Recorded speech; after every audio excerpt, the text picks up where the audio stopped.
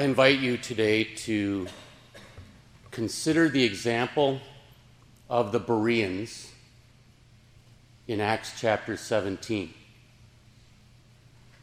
We can relate to these people, I think, since we have much in common as followers of Christ, using the word of Christ to be sure about Christ. Verse 11 says, "These, the Bereans, were more fair-minded than those in Thessalonica, in that they received the word with all readiness and searched the Scriptures daily to find out whether these things were so." You need some background. Before they had ever met the Apostle Paul, the Bereans were a group of Jehovah worshipers who met in the local synagogue, a membership of Jewish and Gentile people mixed together. More importantly, though, they had in that building where they met the entire Old Testament at their disposal as their focus and foundation. This written down word from God had taught them, far away from Palestine, to know Jehovah as the only God there is, the creator of all, Lord of all, and the Savior God who had promised to send the Messiah. They were waiting for that promise to be kept. So when the Apostle Paul comes to town with his message, the Messiah has come. His name is Jesus of Nazareth, who suffered for all the sins of all people, dying on a cross near Jerusalem, and has risen from the dead as prophesied. That got their attention. It sounded like the promise had been kept. Or was there room for some doubt about that? How could they be sure that this story of Jesus, brand new to them, announced to them by this stranger Paul, really was the truth? Well, let's realize the fair-minded Bereans, as they were called, were not gullible or naive. What they heard from Paul, they were quite willing to listen to, but it had to pass a test.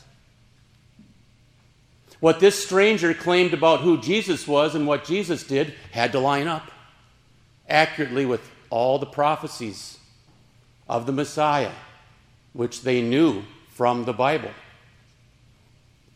Now, maybe you're thinking, good for them. How does that help us today? That's a fair question. Here you are, almost 2,000 years later, other side of the world from Macedonia or Palestine, generations removed from the people who met Jesus. But like the Bereans, and even better, you have the whole Bible, both testaments, that allow you to hear the proclamation of Paul. You get to hear the voice of the apostles and the prophets, echoed in the mouth of your pastor and professor. But really it's Jesus talking, right? Well, how do you know that? And how can you be sure that the message really is the truth? You'll have to do what the Bereans did. Search the Scriptures to find out whether these things are so.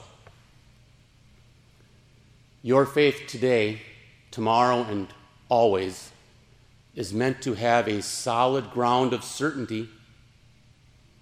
That can only happen with the inspired Word of God, the Bible, and just the Bible as the foundation. Here we have, please realize, a powerful feature from this timeless, amazing Word. Not only does it have incredible longevity, outlasting the religious fabrications of mankind down through the ages, it also has a built-in capacity to make you sure of what it says, like it did for the Bereans and for many other people. Let's hear it again. Verse 11, plus part of the next verse, and there's a connecting word for us to notice. The Bereans received the word with all readiness and searched the Scriptures daily to find out whether these things were so. Therefore, many of them believed. When they heard Paul's story about Jesus and put it to the test, the Spirit convinced them from the Bible that Paul was right. More than that, their saving faith was now grounded firmly in knowing that God had kept his promise. The Messiah did come, and as the Savior, he did for them what they needed him to do: live a perfect life in their place, make it count as their righteousness with God, and remove all of their sins through his sacrificial death.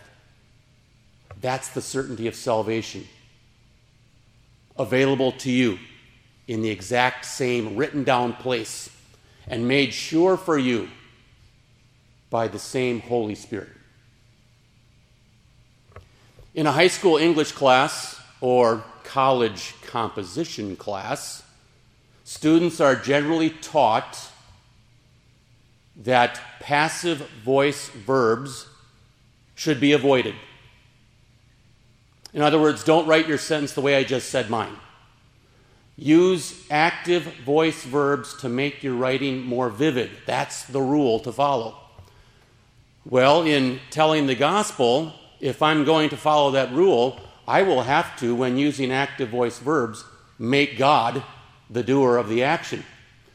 From the gospel's point of view, we are passive. We are redeemed, forgiven, converted, convinced. And that makes it sure. The fact that God is working for us through Jesus and working in us through the Spirit. This means every believer, whether the guy heard Paul preach a long time ago in a place called Berea, or you hear the preacher today in a place called Eau Claire, every child of God, guided solely by the Word of God, is grounded firmly and forever on the saving truth of Christ. Amen. We celebrate this truth for ourselves, singing hymn 290, all stanzas, hymn 290.